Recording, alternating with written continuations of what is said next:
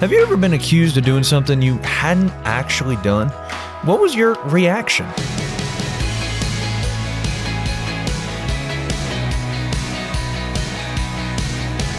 Hey there, I'm Andrew Stevens, and you're listening to Unlocked, your daily key to unlocking God's Word in your life. Our devotion today is going to take a look at what to do when you're falsely accused or have to deal with somebody that's really hard to deal with.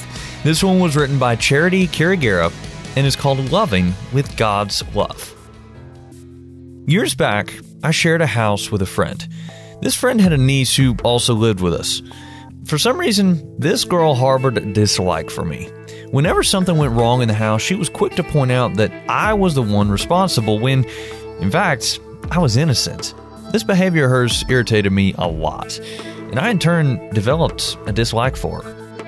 But this state of affairs didn't leave me with peace in my heart, so I decided I was going to approach the situation differently.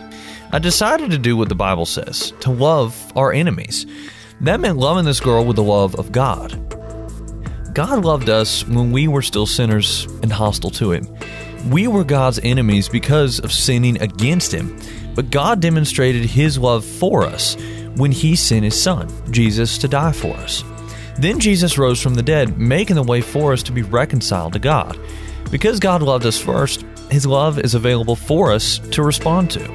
When we put our trust in Jesus as our Savior and Lord, we accept His offer of forgiveness for our sins.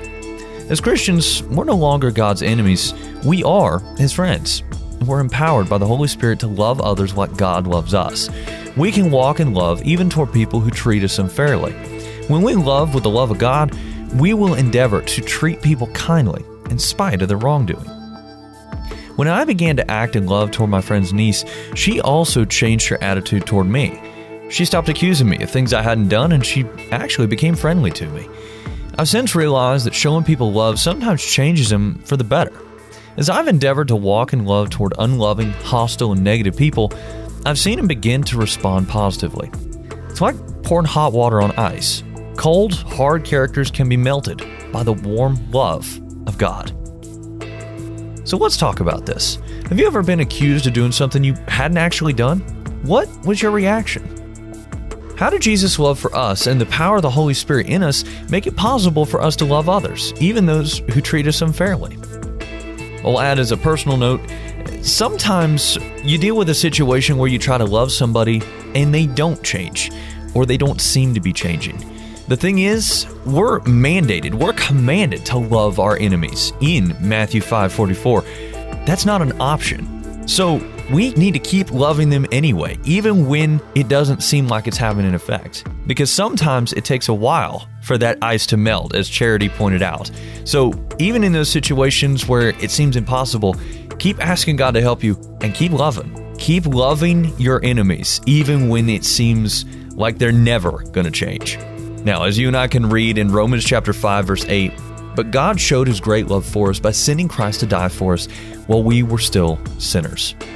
Now, I'd encourage you to read in your Bible Matthew 5:44, again, that command to love our enemies, as well as Romans 5, 6 through 10, Ephesians 2, 3 through 5, and Philippians 2:13 to help keep God's Word alive in your life. Unlocked is a service of Keys for Kids Ministries, and it's listener supported. Just $5 a month goes a long way to help us keep Unlocked going strong into the future. If you'd like to donate and join the team supporting Unlocked, you can do so by checking out the Giving tab in the Unlocked app or unlocked.org.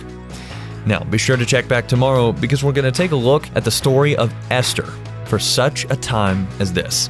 But until then, I'm Andrew, encouraging you to live life unlocked, opening the door to God in your life.